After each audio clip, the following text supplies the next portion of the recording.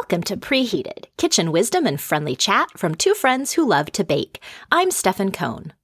And I'm Andrea Ballard. Every week, we celebrate the successes, failures, learning, and laughs that go hand in hand with baking for those we love. On today's show, we're wrapping up our deep dive into the freezer section with a discussion about ice cream cakes to put your homemade ice cream tricks to good use.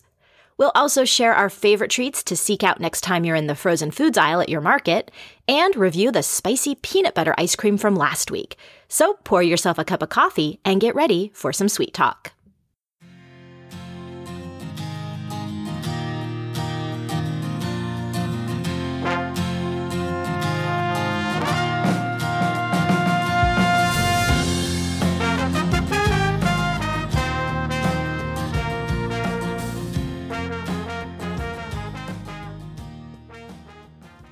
Stefan, how's it going? Well, through the magic of podcasting, Andrea, although I am recording this episode in Seattle, it will be the last episode I record from Seattle. And by the time it airs, I will be, God and Queen Elizabeth willing, in my new house in London. So, oh, so exciting. Such a big change coming up for you. It is. And of course, I know what you're wondering, Andrea. Am I going to be able to bring my ice cream maker to London? And the answer is yes.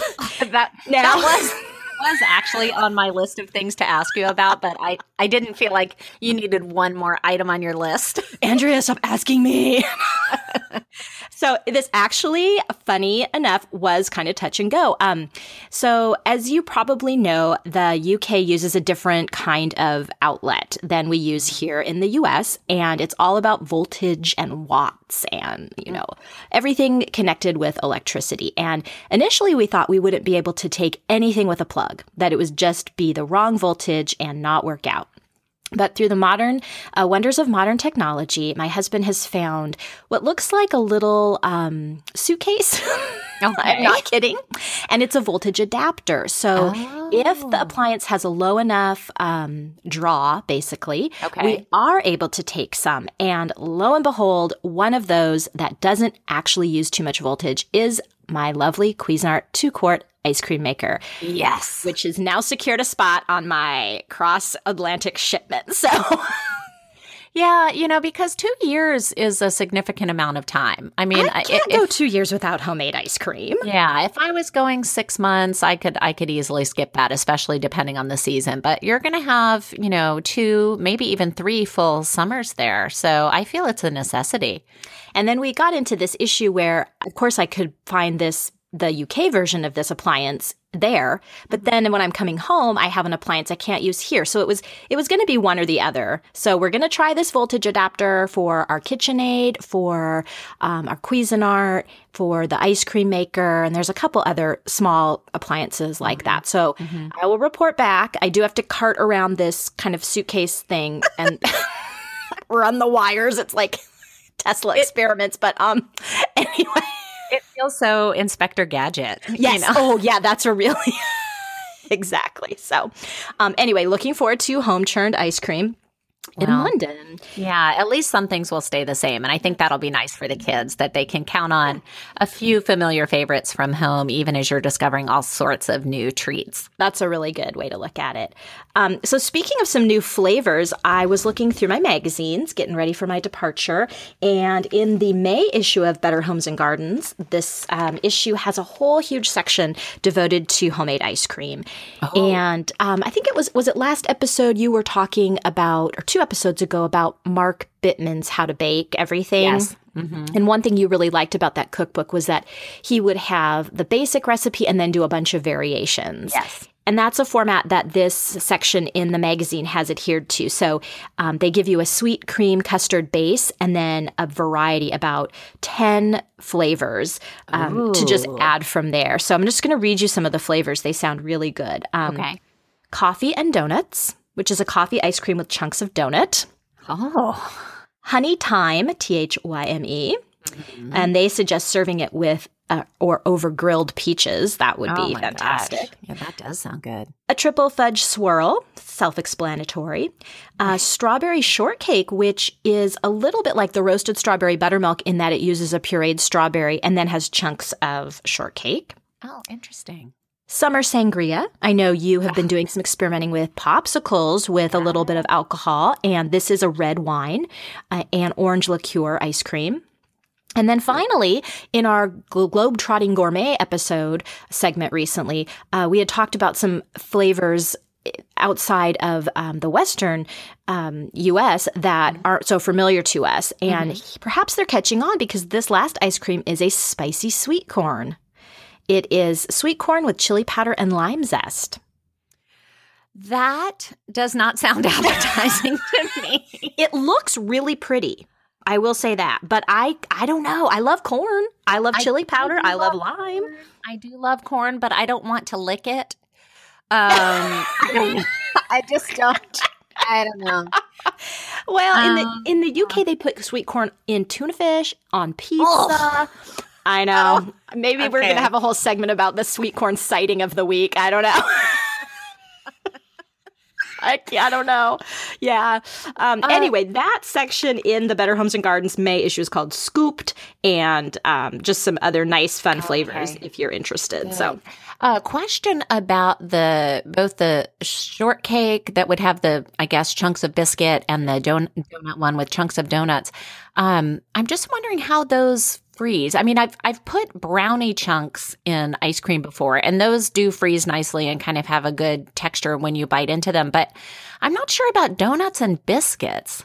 Yeah. So in the directions for the coffee and donuts, you basically prepare the ice cream and then fold in 2 plain cake or glazed donuts cut into 1/2-inch pieces. So that would be after your churn. You're mixing that in. I'm looking at the shortcake recipe. Looks like same.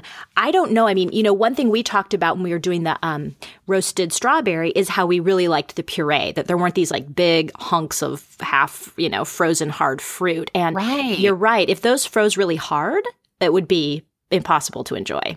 Yeah, those that's chunks of donut and chunks of biscuit. So well, maybe you eat it so fast it doesn't matter. Maybe I just have to test it out and see how it works. Yeah. Speaking of ice cream, last week we made our spicy peanut butter ice cream from the Soap Queen. Now, this is a recipe I found when I was going through a homemade soap phase. I had spent some money on various lotions and potions and was trying to get natural products without a lot of chemicals in them. And as usual, I always think to myself, why am I paying, $9 for this 3-ounce lotion stick? I could make this at home. Yeah.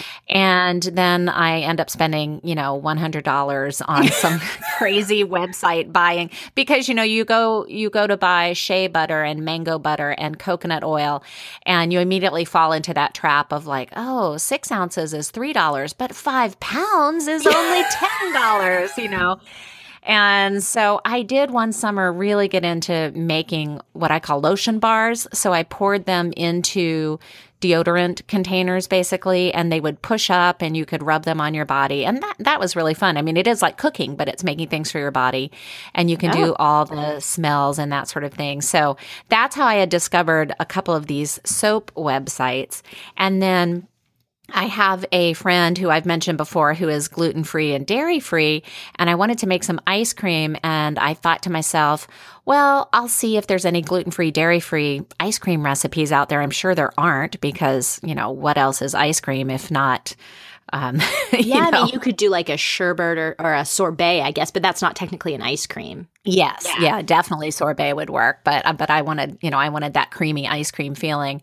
And when I did my search, what pulled up was Soap Queen. And so I knew about Soap Queen from my previous ventures into soap making. And I had always liked her recipes and thought she did a good job, testing things and making sure things turned out all right. So I had made this particular recipe for my friend, and I think it was one of the first times she was able to eat sort of a ice cream at home. She can certainly buy those ones they sell in the store, which I think they sell some soy ones, and they also sell a lot of coconut ones in the store. But it was fun to be able to have some homemade ice cream for her. So that's why I picked this particular recipe. What did you think about it, Stefan? Well, this was maybe the easiest recipe during our month of homemade ice creams. There was no custard. There was there was not a lot of involved activity here other than just kind of warming up your ingredients, your coconut milk, your creamy peanut butter, dark brown sugar, cayenne, ginger, and then roasted peanuts at the end. So just heating that up, making sure the peanut butter melts down. I did, as I mentioned in last episode when we were introducing this in episode 31, I used my Jif creamy peanut butter. I am a Jif creamy peanut butter lover. And we had talked that maybe that would be a little too sweet. I didn't find it so. I tested the mixture before I added the brown sugar and went ahead and just went with the full amount of brown sugar. So that worked for me. And then little true confession time, I am a huge fan of the roasted salted peanuts that are usually like on sale on the end cap at the drugstore. Oh, like the planters in a little bag. Yeah, so that's what I used here. They're not super healthy for you. They're coated in all kinds of like MSG and stuff, but it is a love of mine. So I really liked this ice cream. However, I'm the only one who did in my family. Oh, interesting. I didn't think, I mean, it's definitely a great non-dairy alternative, but unless I knew that, I'm not sure. It was super creamy. It acted and tasted texture-wise just like, a dairy ice cream would. It churned up the same. I thought the spice and the smooth and the creamy and the sweet, I thought it all worked great. It wasn't like any ice cream that I'd ever had. I love peanut butter, the coconut. I mean, I thought it was really unusual, really fun. My kids thought it was too spicy. And my husband said, this is like frozen Tom Kha Gai soup. And I said, yeah, like what's the problem? Thank you so much. That is an accurate review. I love that too. So what's the... No, I thought it was really unusual and really delicious. And I think I'd also been hypothesizing it might be really good as an ice cream sandwich with some chocolate cookies. And guess what? It was. So I can recommend it as a filler for like a chocolate ice cream sandwich too. And we used ours as a base we did a Bananas Foster. Oh, that would be I great. had mentioned on an earlier episode. So it was a really nice one with bananas, that peanut butter and banana combination. And coconut. That's all really good together. Yeah. My daughter also doesn't like this one. And so I wonder, I don't know if it's the spice or the coconut flavor. She has a friend who is gluten-free and dairy-free. And so that child, when she comes over, a lot of times her mom will bring her own little ice cream container if she's having dinner with us.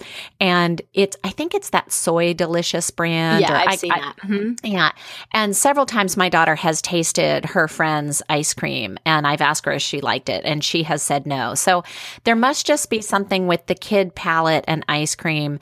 And keep in mind, my daughter loves nothing more than a Baskin-Robbins milk chocolate. I mean, she does not need the heavy premium ice creams in the first place. So, and I do think the cayenne's a little bit too much for her. But my husband and I absolutely love this particular ice cream. And for me, it's something that's so easy because I always have coconut milk in my pantry. I always have brown sugar. I always have peanut butter, and the ginger powder is something, once you buy it, you don't go through it very quickly. Right. And so you tend to have that on hand, and cayenne I always have on hand. I don't always have roasted peanuts on hand, but I feel those are optional. So yeah. And I think for my kids, it wasn't the coconut. That's a flavor they do love. And they both love peanut butter. It was definitely the spice. But I wouldn't recommend walking the spice back. I really think you need that much because there's so much creamy and sweet. Otherwise, I think it works really well at the proportions that she's got here. Yeah. Well, listeners, we would love it if you guys tried this out and let us know what you think. And, or if someone wants to take it and put it in a regular custard ice cream, that might be interesting too, to see what those peanut butter, ginger, cayenne flavors taste like without the coconut. That might be kind of an interesting change to the recipe. Yeah, that's a great experiment. We're going to move on and talk about ice cream cake. So since it's the end of the month, we won't be reviewing our ice cream cakes, and we're not talking about a specific recipe, but just the topic more in general.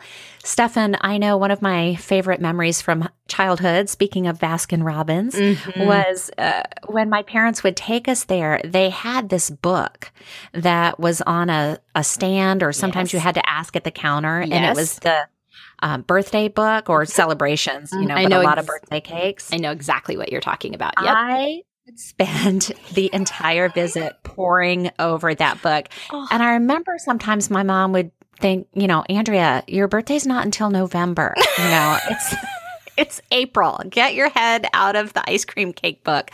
But I could just look at that thing for hours. I loved it so much. And just thinking about all of the combinations, would I get chocolate cake with chocolate ice cream, or would I get chocolate cake with vanilla ice cream, or, and then the frosting. I mean, not to mention the themes. I mean, that wasn't as much when I was a child. There were more just maybe balloons as an option. Right. I mean, do you remember they would have the individual clown that was like the ball of ice cream was the head, and then the hat was the cone. Oh, I never had one of those. I mean, I don't even know if they still make them. It's one of those like the Barbie dream house that was just always, it was just a fantasy. I was pining for that clown thing. Me too. Well, one of my happy speaking of Baskin-Robbins, an ice cream cake memory is for my daughter's 7th birthday. We went down to California to see my brother and sister-in-law. And my sister-in-law at the time was in grad school, and one of her friends in her grad program was working part-time at Baskin-Robbins. And she told him, my niece is coming down for her birthday, and could you do a really special ice cream cake? And he made the most, first of all, it was gorgeous. My daughter was really into Tinkerbell at the time. So it was this beautiful Tinkerbell, but it was the best ice cream cake I've ever had from Baskin-Robbins. And I've realized in subsequent years that friend of my sister-in-law's was probably adding, more product than he should have, or, that was not your typical I cake. think he really pulled out all the stops because it was for a friend. But nice. Yeah, that was a delicious ice cream cake for sure. Well, my basic ice cream cake formula is some sort of cake, and I include brownies in that category. So sometimes I will do brownies, and I am definitely not above using a cake mix or a brownie mix when I'm making an ice cream cake, because a lot of times it's just for a celebration. So it's one more thing on my list. And, if I can get it done quickly, then I will. And so I'll bake whatever the cake mixture is or brownie mixture. And then typically once that's cooled, I'll freeze it for about 30 minutes, get it a little bit more solid. While I'm freezing the cake or the brownies, I will pull my ice cream out to soften. I finally learned that that's really important. And then I'll spread that softened ice cream on the frozen cake. I typically only do 3 layers. So a cake layer, an ice cream layer, a cake layer. Okay. And then I typically frost with whipped cream. I find that regular frosting, I have trouble sticking, especially if I add another ice cream layer on top. So I'll either do whipped cream, or I'll do some sort of crumbles, like candy bar crumbles or Oreo crumbles, cookie crumbles, that type of thing. Oh, that sounds great. Then do you stick the whole thing back in the freezer? Then I stick the whole thing back in the freezer. And then what is really important to remember is to pull it out between 15 and 30 minutes before you want to serve it, because otherwise it's too hard to slice. Okay. Right. I'm remembering that when I talked about my checkerboard cake, and I had posted a picture of that several weeks ago on our Facebook community, and shame on me, I can't remember, but we had a great listener who said, hey, you could do a checkerboard cake by cutting out like a round of the cake. And I thought, of course, that's a brilliant suggestion. And you could do that with an ice cream too, I suppose. Cut out the cake part, put in a little that much ice cream there, and then you'd have that bullseye, also checkerboard ice cream cake. Then just pop in the smaller piece. That's right. I recently came across one on Martha Stewart's website, and it's a grasshopper dome cake. And so it's the same basic idea. She makes a chocolate cake, but in a bowl. So it's got that round shape, and then she kind of hollows out the middle and puts the ice cream there. and then you invert it all. So the ice cream would be at the base, then the cake, and then she frosts it. So yeah, I think there's a lot of Well, and is ways to do that it. a bombe? Bombe? Bombe. Yes, Bombay, Bombe. Yes, it is. Yeah. Okay. Does that just I've mean seen round? that What does that before. mean? Yeah. Or maybe dome. Dome. Mm. We could theorize. It means upside down ice cream cake, and There it it- means delicious. And it means far as- delicious. That's right. As far as I'm concerned. So, listeners, if you have any special ice cream cakes, we'd love to see pictures of them or hear from you what sort of flavor combinations you like. Your possibilities here are just completely unlimited, and I think that's what makes ice cream cakes so much fun. And plus, you kind of get your cake and ice cream right there. You don't have to then have the extra task of emoting every slice. You're just already taken care of. 2 for 1. Well, Stefan, one thing too, I'll be interested in hearing from you. When I was doing my research into ice cream cake, it did mention that this is a very United States dessert and not well known in Europe at all. So perhaps you will be taking the charge and introducing ice cream cake to a new continent for us. You know, that's also fascinating. I'm running into other things such as, so ice cream cake. They have ice cream. Why? Like, stick it together. Also like iced tea. Like, you have tea, you just put it on over ice. Like, so in our house, we're going to be those wacky Americans. What are they up to again? Oh, isn't that funny? Yeah. So to wrap up our month of ice cream, we wanted to talk quickly about some of our favorite store-bought frozen treats. And you've just heard us, waxing nostalgic about Baskin-Robbins. There's a lot of really tasty, very gourmet offerings in grocery stores these days. And Andrea, what are some of your favorites that you buy? Well, my absolute most favorite is called Talenti, and it is gelato. And they come in those really neat see-through containers. So you can actually see the ice cream that you're buying or the gelato that you're buying. You can see what it looks like. And I just love that aspect. My current favorite is Coffee Toffee, but I feel like I have tried almost all of their flavors and I just love trying new ones. I looked into Talenti a little bit when I was thinking about them because I always think of them as a small company just because of their marketing and the way they do things. And you don't see a lot of advertisements for them. And I thought, wouldn't it be funny if it turned out this was just some sort of subset of, General Mills or something like that? Yes. Yep. And sure enough, Oh, no. they did start off as a small company, and the owner spent 5 years in Argentina, where gelato was very popular. And he came back to the United States, was living in Dallas, Texas, and thought, why don't we have more gelato? And so he started making it on his own, and he started with a retail location and was doing a gelato shop. And Seattle's always been, I think, a little progressive. We've always had, at least as long as I lived there, and I moved there in 1994, that gelateria shop on the Pike Place Hill Climb. Yes. And there's more here in my neighborhood now, too. So I think they're... Yeah, they're definitely spreading. There's a lot more now. But it was really interesting reading the story of this Talenti owner. And, when he was building his company and growing it, and he started with the retail location, and then he realized that was kind of limiting, and he really wanted people to be able to have it in his home. So he got some business partners and expanded and started doing the home market. And the clear containers turned out to be a huge part of the reason for their success, because no one had ever put ice cream in clear containers before. And they really encouraged the grocers to arrange them in a rainbow sort of arrangement so that it would really catch people's eye.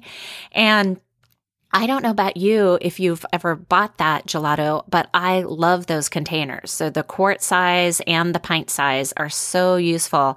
And I thought it was just me using those. And then I went to visit my mother-in-law, and I opened her pantry, and I'm not kidding when I tell you she might have had 50 of them in her pantry.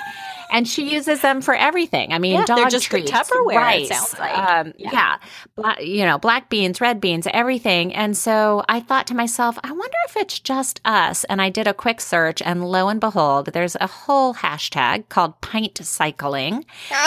And they have contests where people submit their pictures of what they've done with their their recycled Talenti containers. And it's everything from planters for plants to Q-tip holders to decoupage and crafted, containers for all of your beading projects. I mean, it's just amazing what people have totally taken on a life of its own. Yes. Yeah. Yeah. Wow. Well, I'm going to have to search that out. I do love a good gelato.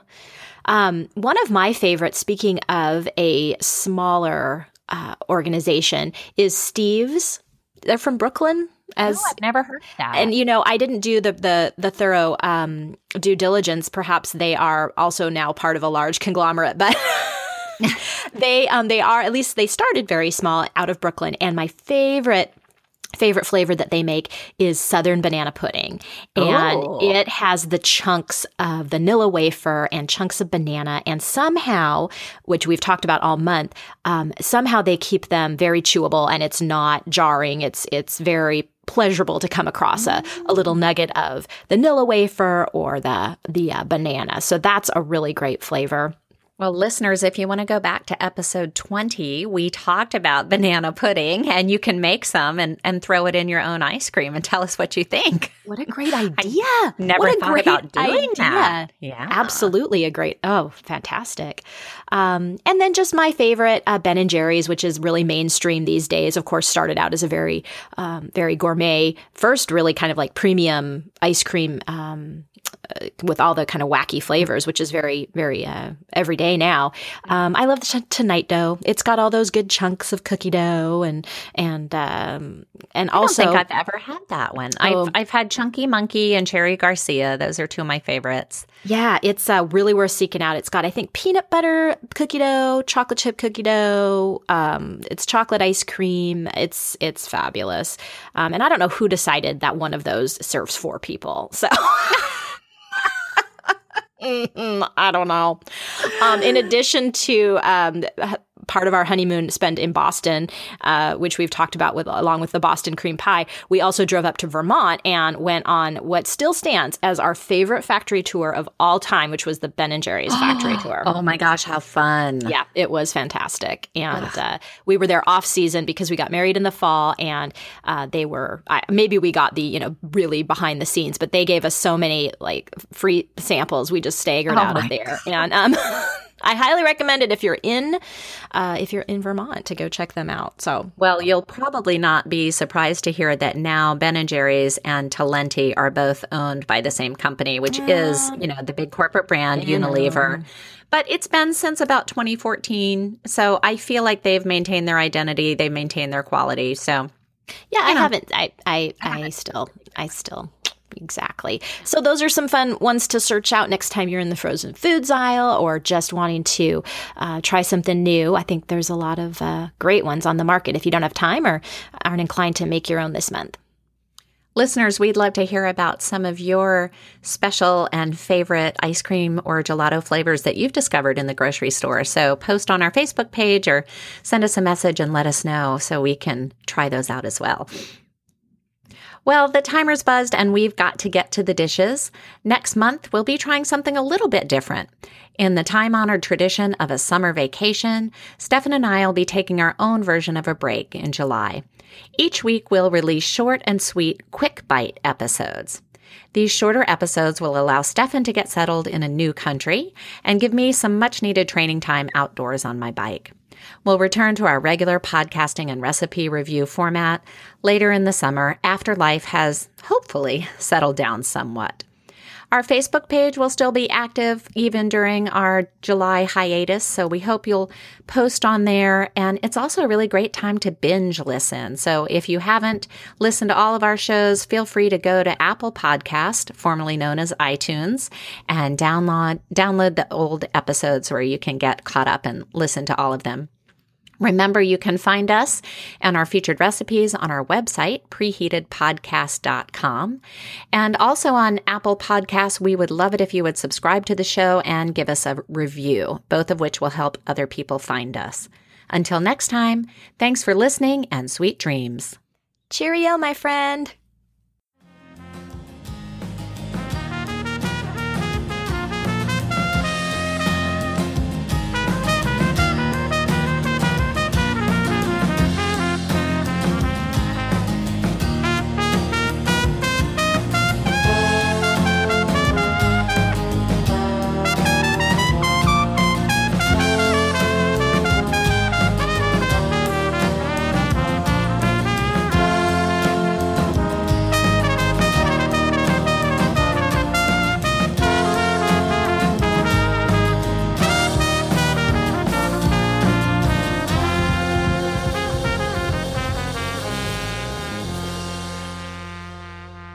Preheated is written, performed, and edited by Andrea Ballard and Stefan Cohn in association with 24th Floor Productions.